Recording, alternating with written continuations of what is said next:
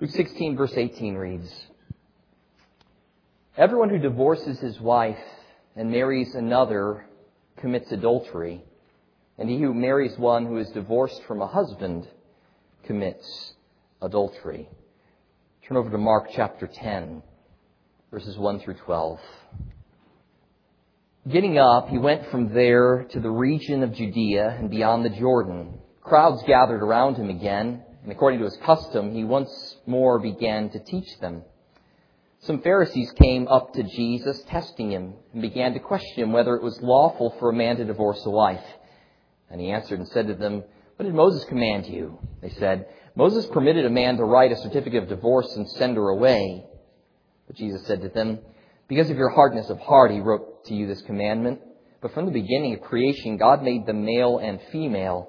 For this reason, a man shall leave his father and mother, and the two shall become one flesh. So they are no longer two, but one flesh. What therefore God has joined together, let no man separate." In the house, the disciples began questioning him about this again. And he said to them, "Whoever divorces his wife and marries another woman commits adultery against her. And if she herself divorces her husband and marries another man, she is committing adultery." Matthew 19, verses 1 through 12. When Jesus had finished these words, he departed from Galilee and came into the region of Judea beyond the Jordan. And large crowds followed him, and he healed them there. Some Pharisees came to Jesus, testing him and asking, "Is it lawful for a man to divorce his wife for any reason at all?"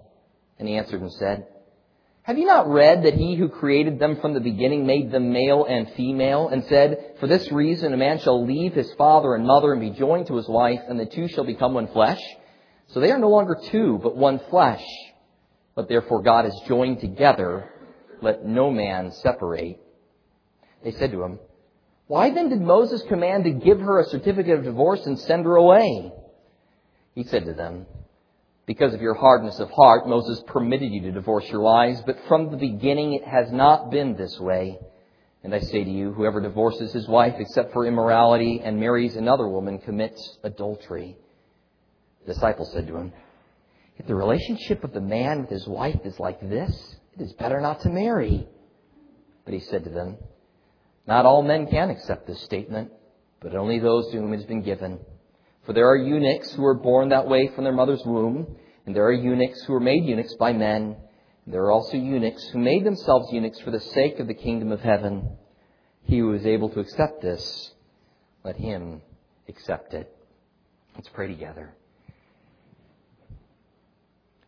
Heavenly Father, we are so thankful for the instruction that your word gives us. First of all, in opening our eyes, revealing to us more about who you are. We know that creation itself declares your glory, but there's so much that we would be in the dark regarding were it not for special revelation. We're so thankful that you have done that. Thank you for Jesus, most of all, through whom we have redemption and have new life, eternal life.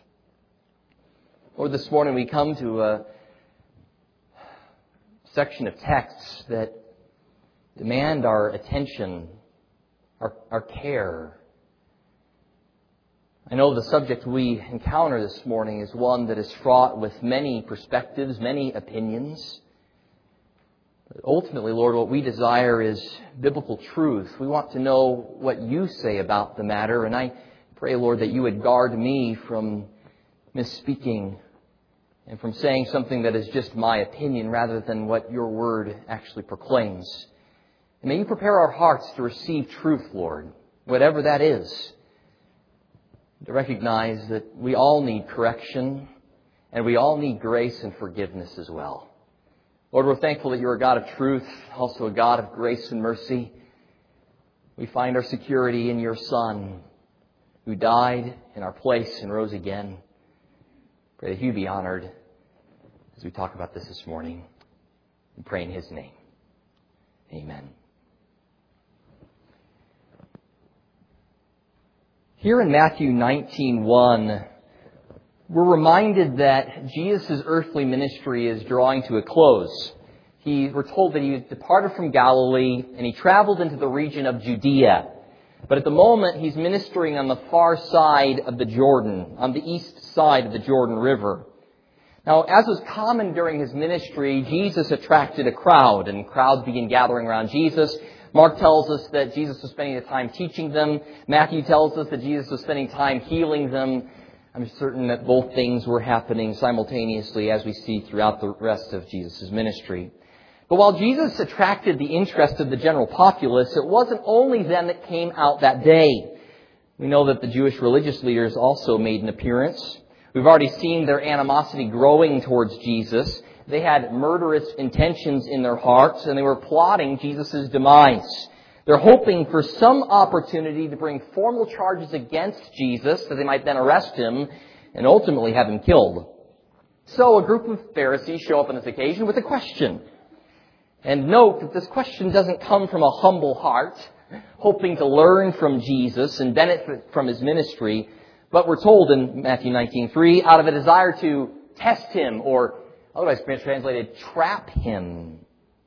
Now, if you wanted to ensnare a popular figure who is known for uncanny wisdom and grace, what kind of question would you put together? If you really wanted to stick it to somebody, we think about in the political campaigns right now, right? You want to try to grab the best question in order to obliterate your opponent. Well, what is it that comes to the Pharisees' mind? Well, perhaps it would be a question that would be socially highly charged. An issue which strikes close to home. You know, the more personal, the better. Because it's going to evoke emotions from everyone around Jesus. The more personal it was, the more potential it had to turn Jesus' popular support against him and make him vulnerable to attack.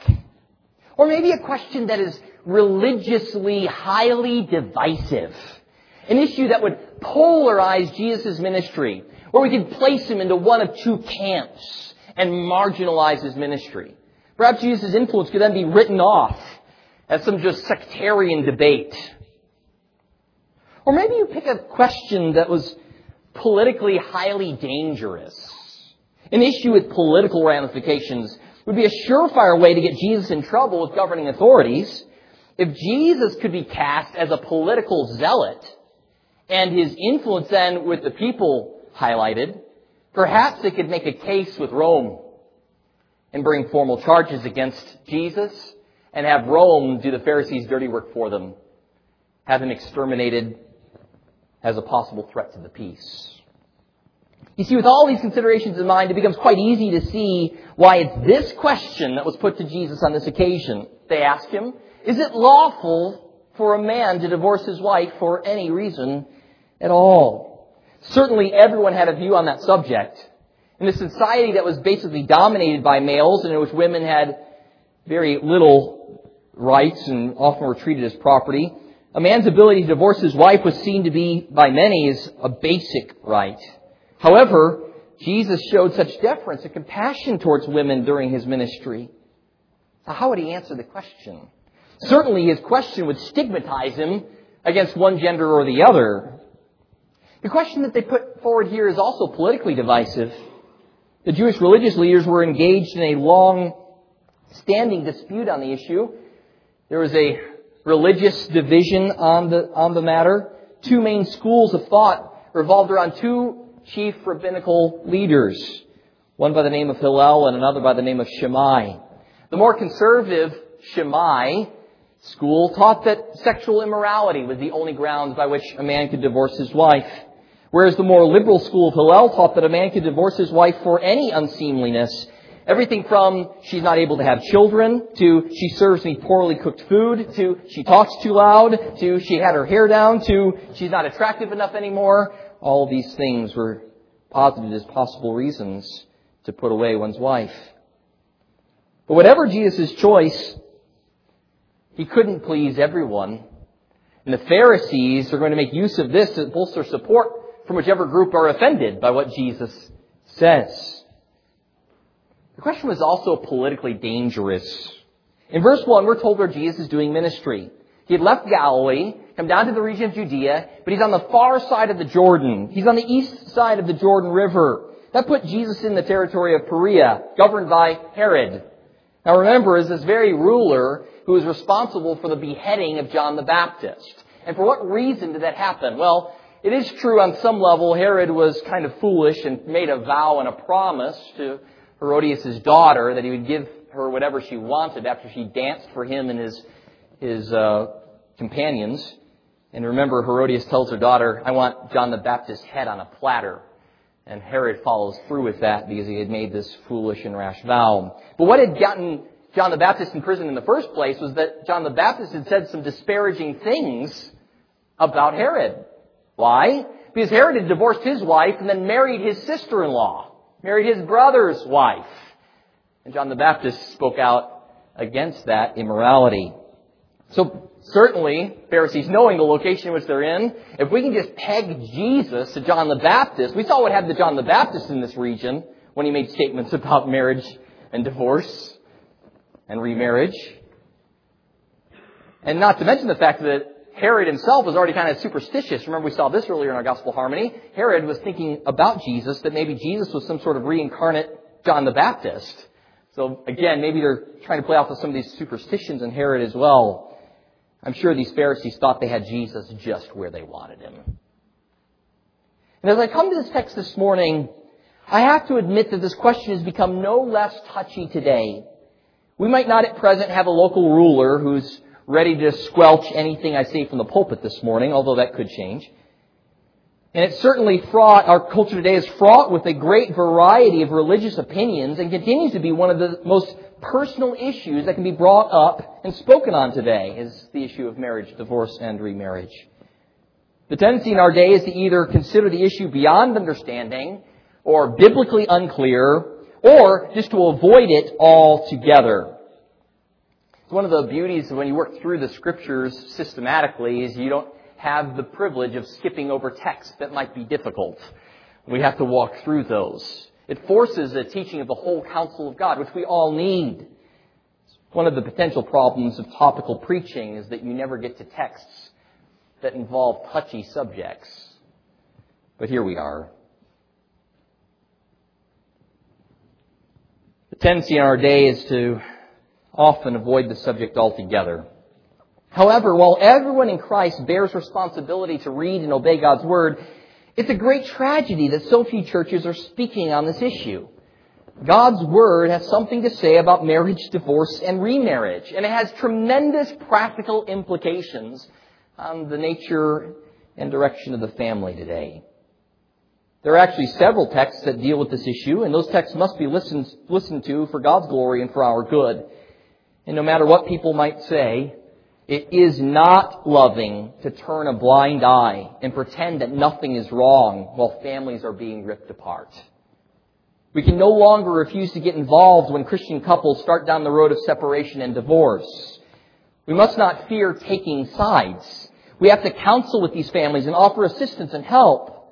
We need to bring loving rebuke to those who are in error, and we need to bring consistent encouragement to those who are faint-hearted. Hurting marriages need prayer and involvement, not gossip and isolation.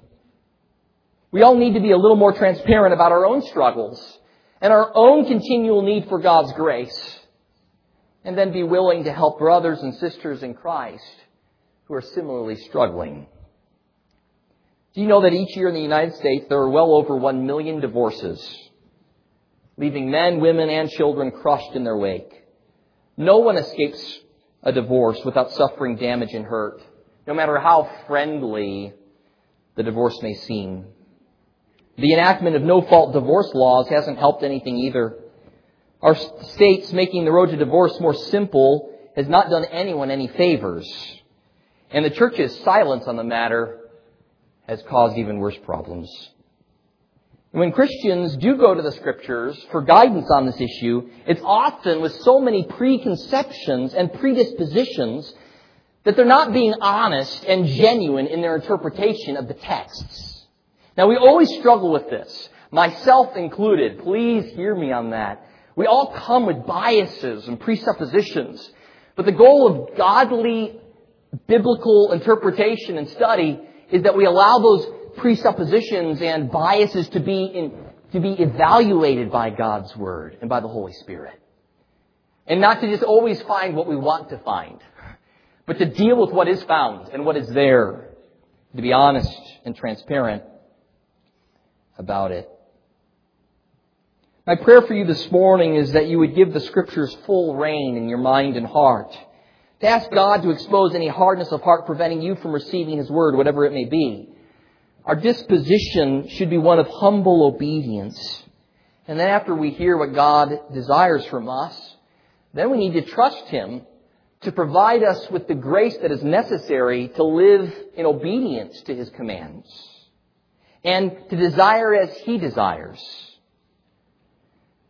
I also want to make sure that I hope you all know that it's because I love you that I'm dealing with this subject. It's because I love you. I have a responsibility before the Lord to preach the whole counsel of God, and I can't allow this subject to go unaddressed. Many of you know that I myself have experienced the sorrow and pain that comes from divorce. When my dad decided to divorce my mom, I wished that there was more that the church had done in calling him to repentance. I still thank the Lord. There was a couple of men in the church that we were going to that did come over and confront my dad, and I'm still so thankful to the Lord. Even if my dad was not receptive to what they had to say, I still thank the Lord that there were a couple of men that loved my dad and loved my family enough to come over and confront him when he was considering and followed through with separating and divorcing my mom. My mom continues to be an example to me of what it is to maintain a consistent witness and testimony to the covenant that she made before God when she married my dad. And so I know this personally. I know the personal feelings and hurt that is caused from divorce, and no one is exempted from it. Now I know that God works all things together for good. I know as a result of those circumstances that it changed my mind about what I wanted to do with my life. It caused me to rethink my priorities. Part of me being here today is a result of those circumstances and the situations that I went through while I was in college as a result of that. I'm also thankful to proclaim that the Lord has brought my dad to repentance and I have a good relationship with him now. But things are forever changed. Divorce changes things. And you're deluded if you think that divorce is an isolated thing. It impacts and affects so many things. And I also believe wholeheartedly, as Malachi 2:16, that God hates divorce. So how does Jesus respond to this inquiry? And how does His response inform us today? Here in a sermon entitled The Lesson in Missing the Point, I believe we learn not only what God says about the subject of divorce for immediate practical application to our lives, but also there's a hermeneutical and interpretive principle here which ought to help us in Bible study and application in general. Simply stated, our marital problems derive from our sinful preoccupation with ourselves. That's where marital problems happen. It happens as a result of our sinful preoccupation with ourselves. And the only solution to this issue is to be captured by a glorious vision of God's will. To think less about what we, quote, quote, want in the flesh and consider more, what is it that God wants from me and from my marriage? First, let's come to grips with the problem. We first need to look at our sinful preoccupation with self. Our sinful preoccupation with self. You see, the selfish heart demonstrates itself in, first of all, seeking divorce rationale. Trying to find reasons by which I can divorce my spouse. The question of the Pharisees is just this. Is it lawful, is it permissible for a man to divorce his wife for any cause at all? Now, Jesus' immediate response to that question, we're going to actually save. And we're going to look at in point 2 in just a minute. But His immediate response is discounted by the Pharisees. And they reply to Him, why did Moses command to give her a certificate of divorce and send her away? Now, what are the Pharisees referring to? They're referring to Deuteronomy chapter 24. If you want to turn over there, you can. Verses 1 through 4. Deuteronomy 24, verses 1 through 4. Listen to how that text reads. When a man takes a wife and marries her, and it happens that she finds no favor in his eyes because he has found some indecency in her, and he writes her a certificate of divorce and puts it in her hand and sends her out from his house, and she leaves his house and goes and becomes another man's wife, and if the latter husband turns against her and writes her a certificate of divorce and puts it in her hand and sends her out of his house, or if the latter husband dies who took her to be his wife, then her former husband who sent her away is not allowed to take her again to be his wife, since she has been defiled. For that is an abomination before the Lord, and you shall not bring sin on the land which the Lord your God gives you as an inheritance. Now, this whole question about divorce and the rationale behind being able to divorce one's spouse is flowing out of this Deuteronomy 24 passage. There is no other text in the Old Testament that gives reasons for which someone can divorce their wife. So this rabbinical debate was raging over the nature of the indecency found in her. It happens if she finds no favor in his eyes because he has found some indecency in her. That word there, translated in English, indecency, was a matter of discussion and debate. What is the indecency found in her which gives you then a right or command to divorce or send away your wife? I've already mentioned there was a wide range of interpretations. But ultimately, it seemed that almost any sort of selfishness in the husband could be used against his wife. It sounds like to me, it sounds much like today the argument, well, God wouldn't want me to be unhappy, would He? God wants my happiness, right? And my spouse is making me unhappy. But let's consider the main point of Deuteronomy 24, 1 through 4. I want you to just note this. Verses 1 through 3 are all the setup. It's actually a big, long, extended if clause. And then the then doesn't come until verse 4. We can simplify the whole scenario by saying it this way. I'm just going to simplify all of that to this statement. If a man marries a woman and he divorces her, and she remarries and then is divorced again or widowed by her second husband, then the first husband can't have her back. That's the legislation of Deuteronomy 24. Do you note anything in that statement that says you can divorce your wife? You should divorce your wife? You must divorce your wife? Not at all. Moses is legislating here a condition in which someone already has divorced one's wife or is thinking or contemplating divorcing one's wife. And then he offers here a caution. Really, the gist of Deuteronomy 24 is to tell men, you be cautious about divorcing that wife. Why? Because if she marries someone else, and then he divorces her, or he dies, you can't have her back. That's what Moses is saying there. There's nothing in that text that says commanding men to divorce their wives, or giving them rights or privileges to divorce their wives. Quite the contrary. The whole issue that's present there is to provide them with a deterrent against hasty divorces. Moses' words in Deuteronomy 24 were certainly not a command. They were instruction by way of concession. What Moses is doing here is saying, since the fact that divorces occur, not saying they're good or not good, he doesn't give a statement one way or the other about that. But what he does say is when these do occur, you can't have back the woman that you divorced if she's married someone else and then is divorced or widowed. There's nothing in that passage commanding divorce. And Jesus takes them to task on that, right? He says, because of your hardness of heart, this was permitted to you. Now, I find it so odd that we continue to engage in the same mistake that Jesus' contemporaries were engaged in the very thing that Jesus is attempting to correct. For this reason, I said this is a lesson in missing the point. The point of Deuteronomy 24 wasn't to give people rights and privileges to divorce their spouses. The purpose of it was to cause them to think twice about a hasty decision like that. That's all that Deuteronomy 24 ends up declaring. And yet, what they zeroed in on was this indecency. What is the indecency? What can I find against my spouse and therefore get rid of my spouse? Sadly, I think that we've engaged in the same sort of situation in Matthew 19 today. See, Moses permitted, Jesus says, you to divorce your wives because of your hardness of heart. The desire for divorce does not arise in God, but in our sinful, rebellious, hardened hearts. And the divorce epidemic that we see today is evidence of the nature of this world as fallen. For from the beginning, Jesus says, it was not this way. It's then and only then that Jesus follows up this statement with what is famously referred to now today as the exception clause.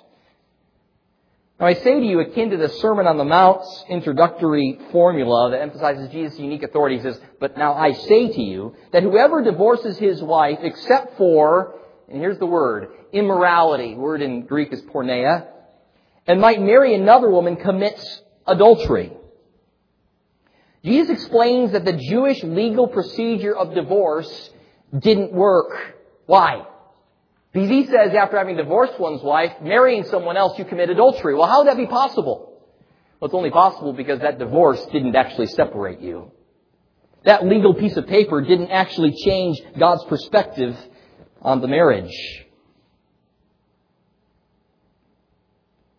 And understood rightly, you'll see that there's no contradiction between this statement and what Jesus said earlier in Matthew 5, verses 31 through 32, where he says there, whoever sends his wife away, let him, you've heard it said, whoever sends his wife away, let him give her a certificate of divorce. But I say to you that everyone who divorces his wife, except for the reason of porneia, makes her commit adultery. And whoever marries a divorced woman commits adultery.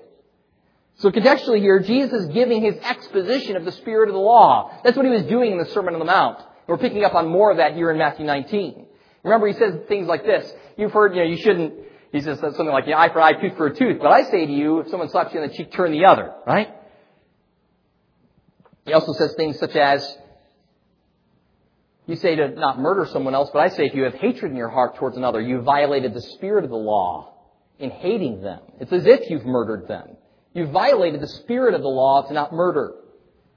And similarly, Jesus says, if a man lusts in his heart after a woman, it's akin to violating the spirit of the law to not commit adultery.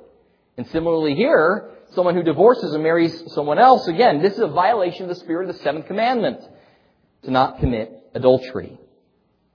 But somehow most of the discussion of Matthew 19 today has revolved around the nature of the exception. What is the right translation and interpretation of the Greek word porneia? Now, doesn't this sound like this history repeating itself? What were the Pharisees doing during Jesus' day? What's the nature of the unseemliness in the woman that we can get rid of her for? And now what have we done with Matthew 19 today? What's the nature of this immorality? On what basis can I get rid of my spouse? That becomes the driving emphasis of so much discussion in Matthew 19, and so much so that I have to address it. I can't just not address what this means. However, I want to caution us that that's not the main point of the text. And you'll see why in a few moments. Let me take you through a quick perusal of history on this issue. It's not just a debate that's happening today. It's been one that's been raging through the centuries. But interestingly enough, there was nearly unanimous consent in the early church up until the time of the Reformation. And this is their belief. Early church teaching on the subject said this: the marriage bond is binding until the death of one of the spouses, and therefore remarriage following divorce for any reason is adulterous. Now they went one step further and said, when a marriage partner was guilty of unchastity, they understood that word porneia to be adultery. If a marriage partner is guilty of adultery, then the other was expected to separate. In other words, you were expected to separate from your spouse as soon as that was figured out, but remain single. And why? For the hope that the one who was engaged in the sin, in the adultery, would be brought to repentance, and restoration of the marriage would come back together. You see, if either one married, then what happens? How can there be reconciliation and restoration between the couple? That was the early church view. It lasted for 1,600 years. That was the prevailing view. The view remained relatively unchallenged until the 1500s, the 16th century, when Erasmus suggested a different view that was then in turn adopted by the Protestant theologians. It was really a refusal to accept Augustine's and Aquinas' view about marriage. They believed and taught that marriage was a sacrament. It's an unfortunate translation from the Latin Vulgate. If they had been reading in the Greek, they would have seen the word mysterion from Ephesians 5 and wouldn't have tied it the way that it was. But as a result, Erasmus and Luther and Calvin and Beza They all react against that definition that marriage is somehow a sacrament, that we're somehow receiving grace from God by being married. They reacted against that, and rightly so. They were right to do so. But it caused them to then consider through this whole issue of marriage, divorce, and remarriage a little bit further. Luther, in particular, spearheaded the movement forward that concluded that the innocent party in any divorce should be allowed to marry again. But how could he teach that in light of what the Scriptures teach? Well, he did it on the basis of this thought, that the one who's engaged in adultery while in marriage should be considered as dead. How could he say that? Well, he said it on the basis of Old Testament law. What did you do with an adulterer? You killed them. Death. So this is what Luther puts forward. He goes a step further to say that since marriage is something that's being legislated by governing authorities, and since governing authorities won't put these people to death, we can just count them as dead and allow the person who's innocent in that conflict to remarry. He went one step further from that and said that if anyone completely deserts their spouse, that person should be considered no better than an unbeliever and deserves the punishment due an adulterer, should be considered dead as well, and that way the other person, again, the innocent party, should be allowed to remarry.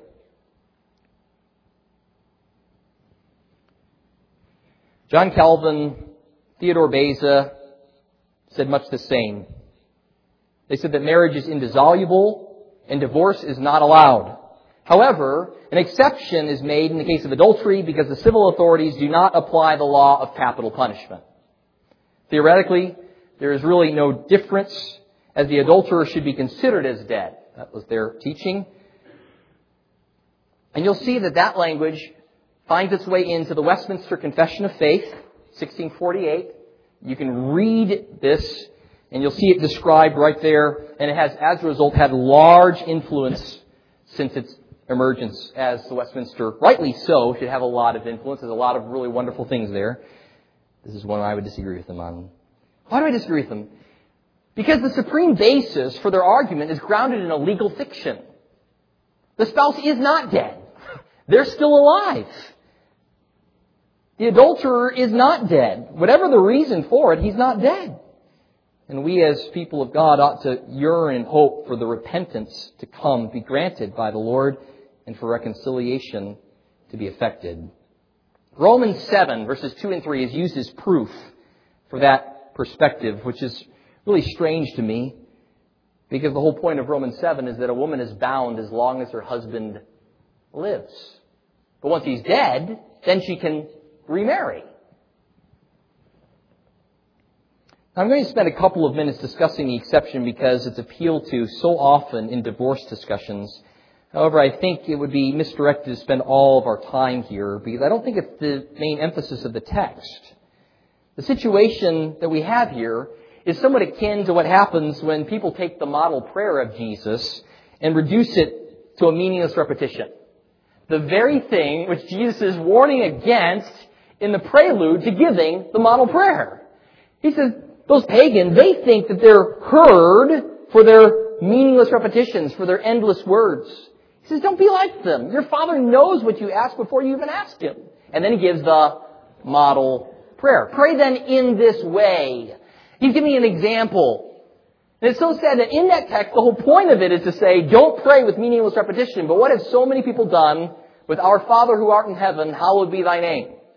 We've made it a meaningless repetition. What is Jesus doing with the Pharisees? He's trying to direct their attention away from investigating what is this unseemly thing. As we'll see here in a moment. But now in the very context where He's trying to do that, what have we done today? We've focused in on what is the porneia? What is that immorality? We're always searching for loopholes. We're always looking for some way out. Is that what Jesus would have us do? Is that what's glorifying to God?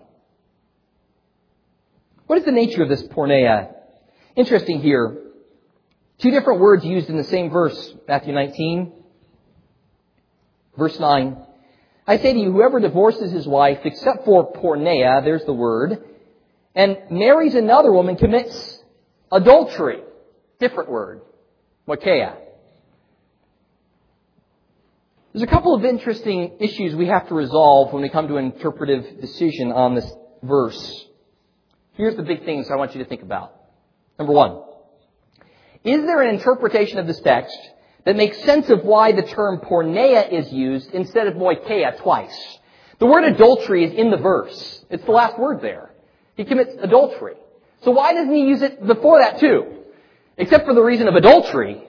In such case, then, otherwise it would be adultery. In other words, it would read like this. I say to you, whoever divorces his wife except for adultery and marries another commits adultery.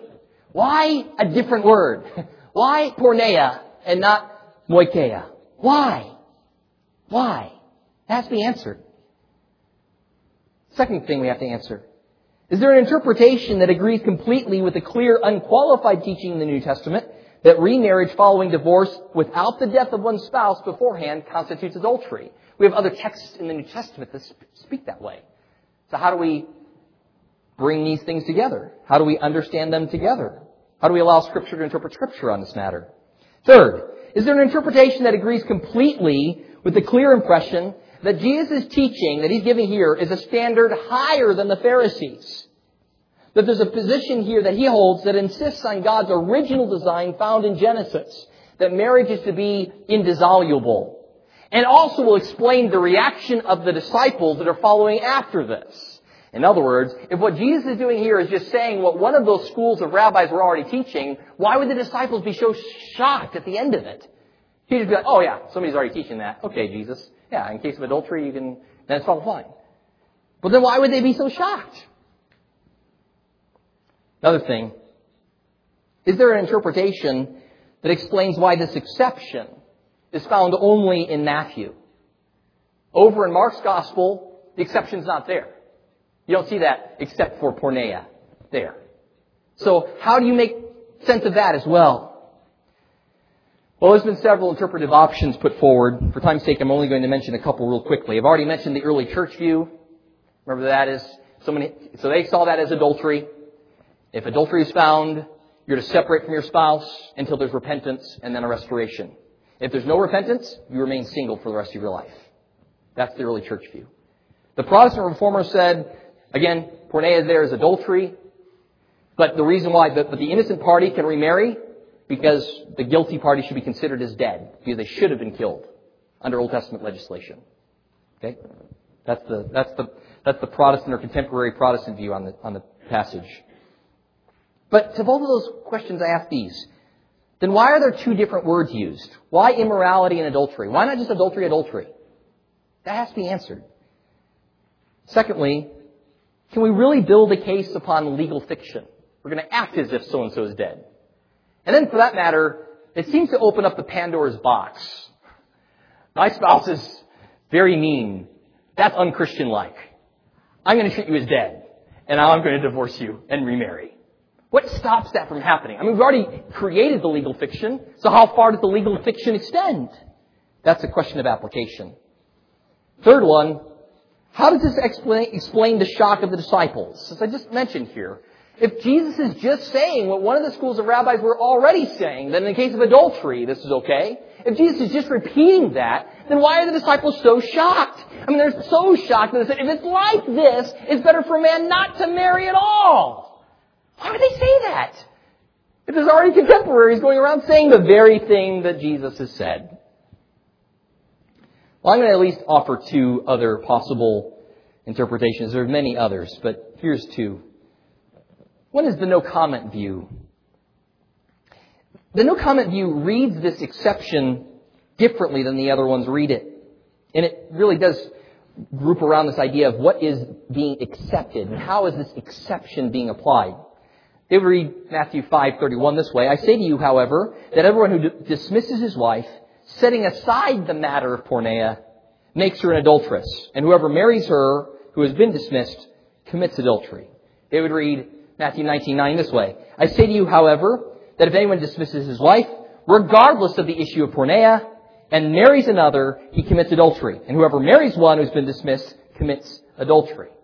Now, what's wonderful about that interpretation is it fits very well with what Jesus' overarching point is here in this text. He's saying, no matter what you end up calling that porneia, no matter how you end up defining it in the end, I've got something more to say to you. Because however you end up getting a divorce, if you remarry, you commit adultery.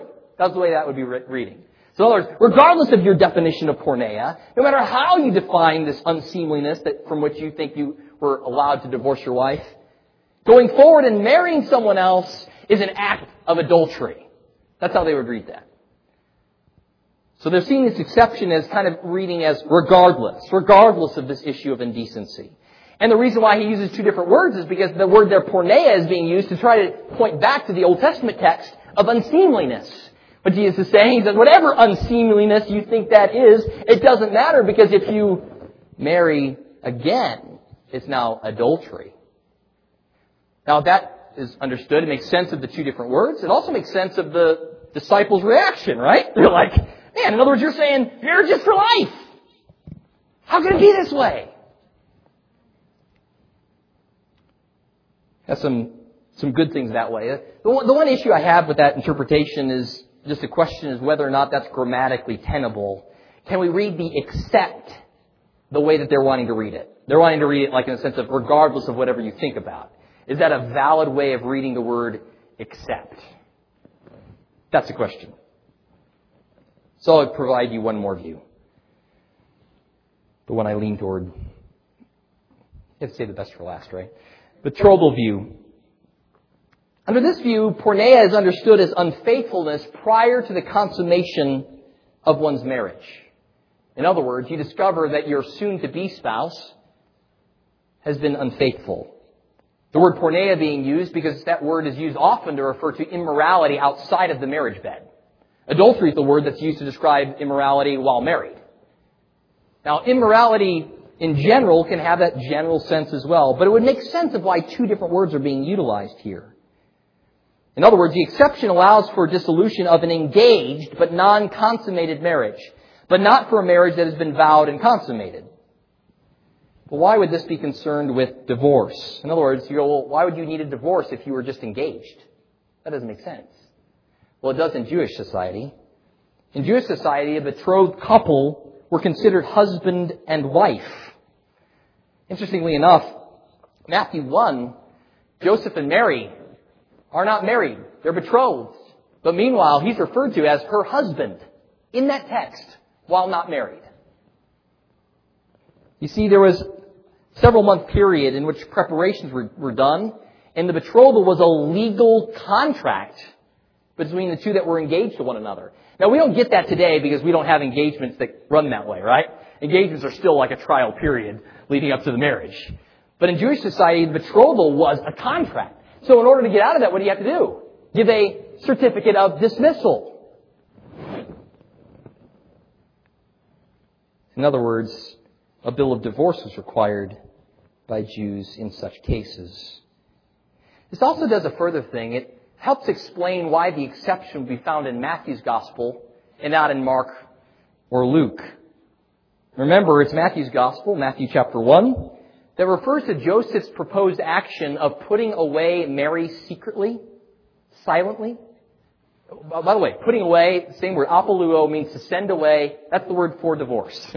So he's divorcing Mary. They're just betrothed, but he's divorcing her, and his action is considered righteous. He's a righteous man, therefore he was putting her away. It would make sense of and build up the case that Joseph's action was righteous. Let me ask you this. If Mary's pregnancy was not due to a work of the Holy Spirit, in other words, if she had been unchaste, if she had engaged in immorality, what would you call that? You'd call it porneia. That's the word you'd use for it. And interestingly enough, in John 8, the Pharisees used the exact same word in an ad hominem argument against the man, against Jesus, by saying to him in John 8:41, you were doing the deeds of your father, or he says this, and they say to him, we were not born of porneia. We were not born of fornication. We were not born of illegitimate birth. We have one Father, God. What are they saying? Well, it's possible that what's going on here is they've heard word of the fact that Joseph hadn't slept with Mary before they got married. But meanwhile, Jesus is born before Joseph's with her. So how is that possible? It must have been porneia, unless it was a miracle. You see, the word is used that way consistently in the Gospels to refer to sexual sin outside of marriage. Now again, the word can be used with marriage in mind as well, but it makes good sense of using two different words in this context and why Matthew would include it and maybe the others wouldn't. So Jesus is saying, it is always wrong to separate what God has joined together. What is more, divorce and remarriage, except if one divorces during the betrothal period, is tantamount to committing adultery. But he's saying, don't separate what God has put together. And then his added comment down here at the end of the text is just to say, and there's a further problem that if you remarry after divorce, you're now committing adultery. And that we can understand why the disciples will then react strongly to that. Because that would have not been what was being taught by either rabbinical schools. Neither of them were teaching that. In the end, Jesus' words, however they're specifically interpreted, end up serving the same purpose as Moses' in Deuteronomy 24. He's saying to them, given that remarriage after divorce is a violation of the spirit of the commandment against adultery, one should be restrained from divorce in the first place. And let me say it this way. If everyone who got divorced was not allowed to remarry anyone else except their spouse, do you think it would make them think more about divorce in the first place? Absolutely would. Absolutely would. I'll answer that for you. So. Our reaction to marriage, though, as it's meant to be. This is what Jesus is outlining for us. But what is our reaction to this? The response from the disciples is proof that Jesus' words were unexpected, not only by Jesus' opponents, but also by his followers. Could Jesus really mean what he said? It's as if the disciples here take Jesus aside. In Mark's gospel, we're told that they did this privately into the house. They take him aside and go, are you sure you really wanted to say what you just said? All right, we're going to give you an opportunity to back off that extreme stance here a little bit. I mean, Jesus, if it's like this, if it's really like this, it's better not to get married at all. It seems the disciples are convinced that the difficulties that come with marriage are inevitable, and if the escape clause of divorce is removed, then they can't understand anyone entering into that covenant. If it's sealed and done and over, and there's no other choices after that, who walks into that? That's their question. Who would ever jump into marriage if they knew that marriage was that serious? It was conceivable for a man to unwittingly marry a contentious woman who would make life miserable for him. We have Proverbs that speak to that, right? We all know them. Husbands, never read these to your wives. The leaky faucet, the dripping attic, all of these things, the nagging, contentious wife. The question is, what happens if some guy unwittingly gets into the situation and, man, this person is a lot different than I thought they were? Seems kind of quite pessimistic, doesn't it? They're hoping that Jesus here might lighten his previous statement. In their mind, the idea of for better or for worse seems untenable. And for many today, it's the same. What do we see today happening often? We have prenuptial agreements. We have people writing their own wedding vows. I don't have any problem with writing your own wedding vows, but deliberately to remove statements like, as long as we both shall live. And inserting instead, as long as you continue to love me the way I want to be loved. I'll do my best. We'll give this a shot. We'll see how this goes. So romantic, isn't it? Jesus' answer to his disciples indicates that he knew the implications of what he'd said, though. Jesus knew exactly what he had said. He says to them, not all men can accept this. Not all men literally can make room for these words. Not all men can make room for what I've just said. But to the ones that have been given it, they'll make room. There are eunuchs from birth. There are eunuchs made that way by men. There are eunuchs choosing that situation for the kingdom of heaven. The one able to make room for this, let him make room for this. The one who's able to accept this, let him accept it. You see, the solution was not to lessen the permanence of marriage, but to posit that singleness also has its own difficulties. Jesus says, yeah, you're right, you can remain single. However, understand, that has its own needs of grace. The married person needs God's grace just as much as the single person needs God's grace. Both positions in this life can be given by God's will, and it's absolutely a free choice to us. You can choose to be married or you can choose to remain single. But no matter which way you go, we're all dependent on the Lord. We all need His grace. There are trials and difficulties that come because you get married. And they're unique to marriage. And there are trials and difficulties associated with singleness that are unique to singleness. And then there are some trials and difficulties that we all experience, whether you're single or married. But there are unique problems to each situation. And Jesus says to the one who is able to make room for this, make room for it. Hendrickson says, the disciples, along with so many people, then and now, seem to be obsessed with the idea, what can I get out of marriage for myself?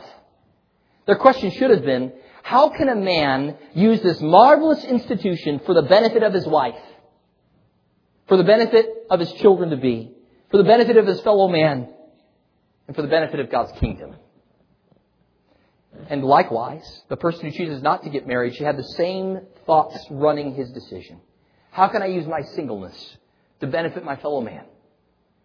To grow and flourish God's kingdom? That should be the driving focus. But you see, that's the problem for so many of us. All of us struggle with this. Is our inherent selfishness comes in here, and we want things to be catered to us in such and such a way. You see, while definitely marriage or singleness can be a difficult road to travel, Jesus' true disciples will be given the resources necessary to live up to it. I remember on one occasion, I actually had an opportunity to talk with somebody in a counseling meeting about this very issue. I was walking through, having some marital difficulties, all kinds of stuff going on. I remember walking through these texts with this individual, and I remember when I got done, he replied to me, he said, well, if what you said is true, the only way that anyone could live that way is if they were clinging to Jesus with all their might. What did I say to that? Amen. Right? That's exactly. But that's all of life, isn't it? No matter what your circumstance. And when we're single, anyone who is single right now who's wanting to be married one day, it's hard, isn't it? It can be difficult. There's trials associated with singleness. Some people in marriage, yes, there's wonderful, blissful moments. There are also difficulties, right? We can all admit that. If you don't, you're a liar. And you need to repent of that. We all have struggles, right? We all have struggles, but we all need God's grace. We serve such a gracious God. A God who desires for us not only His glory, but our own good. And herein lies the key. We have to deny ourselves. We have to take up our crosses and follow Jesus. Isn't that what the Christian life's all about? It's all about denial of self. It's all about putting the other first. It's all about taking the trash of this world that God might be glorified through our suffering and trials and difficulties. But that's only possible. The only person who's able to receive these words and make room for this is the one who's been transformed by the grace of God. You have to be, point number 2, granted a glorious vision of God's will. The only way you will desire this life and live in accordance with what Jesus is saying here is because your mind and heart have been transformed. Nobody of their own will and volition goes, yeah, my spouse is treating me like junk, and I just want to love him. I just want to take him in my arms and say, yes, let's just push through this, and you're just lovely and wonderful, while they're spouting nasty crud and filth at you. No one in the flesh responds to that with goodness and kindness and love and mercy and grace. The only one who's able to do that is because they've been transformed by God's grace. They've met someone. They've met someone who takes all of their junk and still loves them. They've met Jesus. And they've seen Jesus. And their focus has changed. They're no longer looking around for loopholes. They're no longer looking what constitutes a legitimate reason to get rid of my spouse. They do as Jesus instructed. And what an affront to the Pharisees' pride this must have been. Jesus says to them, have you read? Have you read? And then what he states is, he quotes from Genesis. Genesis 1:27 and Genesis 2:24. Have you read? He's saying, your question has gone awry from the beginning. These Pharisees that should be so familiar with God's design for marriage, they're not. They're consumed with what is the unseemly thing. And Jesus says, how about you go back to the beginning? God made them male and female. He said, for this reason, a man shall leave his father and mother, be joined to his wife, the two shall become one flesh. It's a compilation. Genesis 1:27. God created man in His own image. In the image of God He created him. Male and female He created them. And then Genesis 2:24, for this reason a man shall leave his father and mother and be joined to his wife, and they shall become one flesh. You know what Jesus is doing here? In the terminology of cards, He trumps the whole discussion. He says Genesis trumps the discussion of Deuteronomy 24. He's not saying Deuteronomy 24 doesn't say something. It certainly does. But He's saying that Genesis is informing our understanding of what was God's purpose and intention in marriage in the first place. What's going on in Deuteronomy 24 is legislation as a concession of something that's going on because of the hardness of our hearts. That's what that's all about. The divorce epidemic is a result of the hardness of human hearts. And sometimes we need further instruction and legislation to know how to work through all this massive, nasty sin. And so there's further instruction. But what was God's original intention from the very beginning? He created man in His own image. In the image of God, He created a male and female. He created them. A man leaves his father and mother, is joined to his wife. The two become one flesh. As has been said before, God created Adam and Eve, not Adam and Steve, nor Adam, Eve, and Genevieve. Right? He created Adam and Eve. There was no other choice for Adam. Adam's like, well, this is pretty good, but could you take from my other side? There was none of that. There's no dating. Here it is. God fashions Eve specifically for Adam. Only after He's taught Adam that no other creature is a suitable companion to him. Also see how same-sex unions, besides being unnatural and sinful, will not provide for the furtherance of the human race biologically. God's design from the very beginning was to provide for the procreation of the human race, as well as for partnership and support and love in the form of marriage. One man united to one woman for as long as they both shall live. So no longer are the two, but they're one flesh. Therefore, what God has joined together, Jesus says, let no man put asunder. You hear that in wedding ceremonies. So Jesus simply declares that whatever God has brought together should not be torn apart by men. You see, marriage ceremonies are not just witnessed by family and friends, but by the Lord. And He's the one who ultimately brings a man and woman together, them leaving father and mother and cleaving to one another.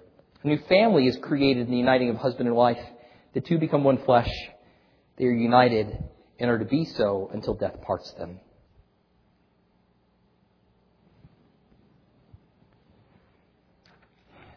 You see, if we think that marriage is a casual union of two consenting adults, then divorce will always be something that's applicable and useful at your whim. If marriage is just a casual consensus between two individuals, then divorce is always going to be an option. It will always be on the table. But if we recognize that marriage is God's creation, and therefore defined and governed by Him, a whole different perspective is given to us. Had the Pharisees not sought any further clarification, can I also say that if they not followed this up with a question regarding Moses' statement, it would have been left at that. Jesus would have said, have you not read what was in the beginning? Male and female, they shall leave father and mother, joined together, one flesh. What God has put together, let no man put asunder. Done. That's the statement. That's His answer. Jesus' answer to, for what reason can I get a divorce, is to redirect the inquiry. For what reason did God give you marriage? That's what Jesus is concerned about, and that ought to be our concern as well. But not only do we see this in creation, but we see it in redemption. We see a view here of God's work in the gospel. And without God's help, true God-glorifying marriage is not just difficult, it is impossible. Can I say that again? It's not just difficult, it's not just hard, it's impossible, apart from the grace of God. A true God-glorifying marriage. You can be functional. You can function, sometimes for a long time. But it will not glorify God without God's help. We need God to supply us with desire and ability to obey His commands. So what is our ultimate source of desire? What gives us ability to live in this fashion? What fuels our passion and drive for building up our spouses? Is knowing that we have a bridegroom in heaven who loves us with an unfailing love. God teaches His people this wonderful lesson in the Old Testament through not only the words but the life of Hosea the prophet. He's told to marry Gomer, a prostitute, and then to buy her off the slave block and bring her back to himself. And through this, Hosea learned God's steadfast, loyal love was consistent even in the midst of rebellious, unfaithful people. The truth is that we're the adulterous slave, who is in the midst of a rebellious, unfaithful people. Yet Jesus loved us and didn't give up on us. And loved us even while we were enemies of His. Just think about this, dear brother or sister in Christ. Aren't you glad that Jesus doesn't give up on you? Aren't you glad that it's not like one day you do something wrong and all of a sudden He goes slaps you with the divorce paper and says, I'm done with you. I've had enough. I put up with your junk for too long. I'm now done with you. You see, if our relationship with Christ was built upon a contract of obedience, we would have no hope of ongoing communion with Him. So how grateful we ought to be that He's long-suffering and patient and forgiving with us, His bride, the church. Steve pointed out in Sunday school this morning, made a connection from Matthew 18 into 19. The 19 follows the discussion of forgiveness. That should be the Christian's mainstay. A remembrance of what we have been forgiven of, and therefore a willingness to forgive others of whatever they have done against us. Ephesians 5 explains that the relationship between a husband and wife is to be a picture of the relationship between Christ and the church. What image does the church show the world today when Christians are divorcing one another? What picture does that give a watching world when we say that we love Jesus and He never deserts us, and then we desert one another? But again, you don't get there, guys. Let me just make this so clear. You don't arrive at that place by just pulling yourself up by your own bootstraps. You don't get there by just trying harder. You don't get there that way. How do you get there? By falling more and more in love with Jesus. It's in seeing the glory of Jesus and what He has done for His bride, the church, that will transform all of our desires and our behaviors in earthly marriage. It's at that moment where you'll realize it's not about my happiness, but about His glory. And truth be told, the only lasting happiness you'll ever have in this life is when your life is given to His glory and His kingdom. It's the only thing that really lasts anyway. All the rest is a bunch of lies pandered about by the devil, all empty and vain. You see, God expects His redeemed people in Christ to exemplify the original beauty and mutuality of God's design for marriage as seen in the Garden of Eden before the fall. And now for us, after the fall, we're also supposed to be a demonstration of the redeeming love of Christ in our marriages. A witness to His sufficiency, to His love and forgiveness. The general trend of our age is to move too quickly from a less than adequate exegesis of the relevant texts on divorce, marriage, or remarriage to temporal happiness and thoughts about well-being and what makes me happy. It's obvious that the culture we live in is ungodly and it thinks very little about pursuing things that please God just because it pleases God. And while our culture has wreaked havoc on many, how much worse is the influence of the church and its leaders who have failed to reckon rightly with the Scriptures on so crucial a topic? We understand that the Scriptures communicate a consistent and faithful message regarding all matters that it touches. Therefore, whatever conclusion we come to regarding the exception clause, it cannot contradict the rest of the Scriptures. Keep that in mind.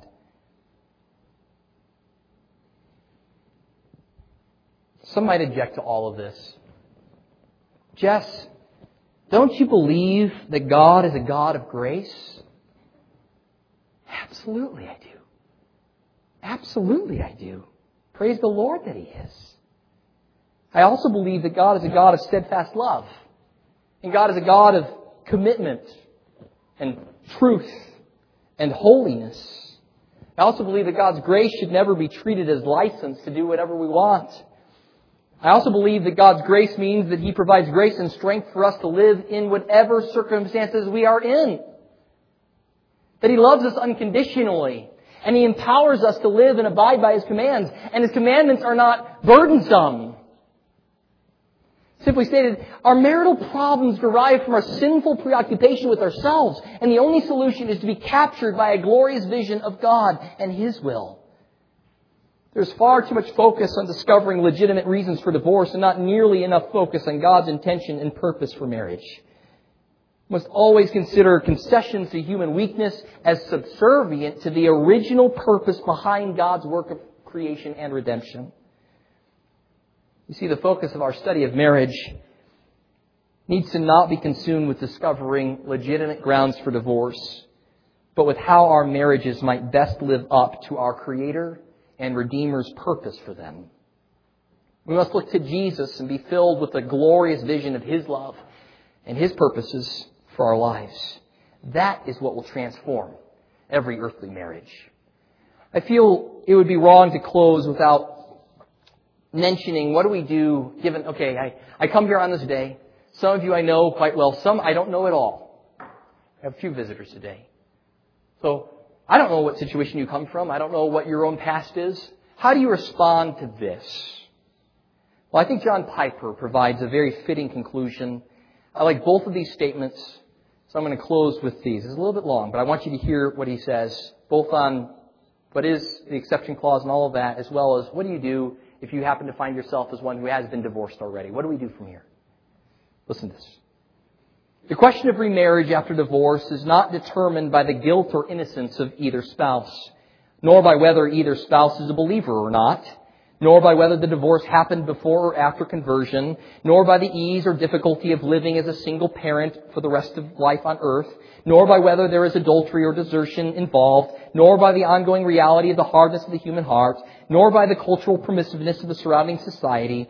Rather, it is determined by the fact that marriage is a one-flesh relationship of divine establishment and extraordinary significance in the sight of God. Only God can end the marriage, and that happens by death of one of the spouses. The grace of God provides the strength needed for a Christian to live in accordance with what God desires. Temporal frustrations and difficulties are much to be preferred over the disobedience of remarriage, and will yield both deep and lasting joy, both in this life and in the one to come. Now listen to this. For those who are remarried, confess that your choice to remarry and act upon it was sin and seek forgiveness. Do not attempt to return to the first partner after entering a second union. Do not separate and live as single people thinking that will result in less sin. The Bible doesn't give prescriptions for this particular case. A union should not have been performed, but it was. And it is significant and is not to be taken lightly. Promises that have been made should be kept. The union is to be sanctified to God. Staying in the second marriage is God's will for that couple, and their ongoing relations should not be looked on as adulterous. I agree with that. Absolutely true. And I end with this thought. We have to speak the truth. We must speak it in love. We need to know what the Bible says. My purpose here today is not to come across rough, but to come across passionately about what the truth is. And I hope you all know that I love you very much and want God's will for your lives. Let's pray together. Heavenly Father, thank you for helping us as we have gone through a subject that is close to home for all of us. All of us have a different relationship to this. Some of us might be single, some might be married, some here might be divorced, some might be divorced and remarried. And maybe for some of us multiple times. We all know we can't go back and change the past. But by your grace, you have opened our eyes to the truth of your word here this morning. And we know that if we will just humbly receive your truth, that you will also give us grace to live in accordance with your truth.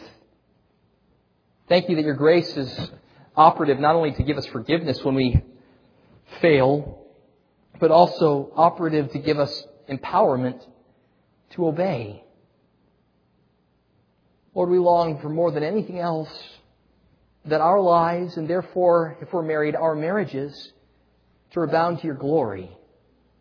For them to be pictures of the relationship that exists between Christ and His bride, the church. Lord, we know this world is not only listening to our words, but they're watching our lives. And I pray that every marriage and family in this place and all Christian unions all over the world would take very seriously their responsibility and privilege of shining as an example of the relationship that exists between Christ and His bride, the church. Lord, as a result, make us, certainly for those who are single in this room, cause them to pause and to think sincerely about the seriousness of marriage.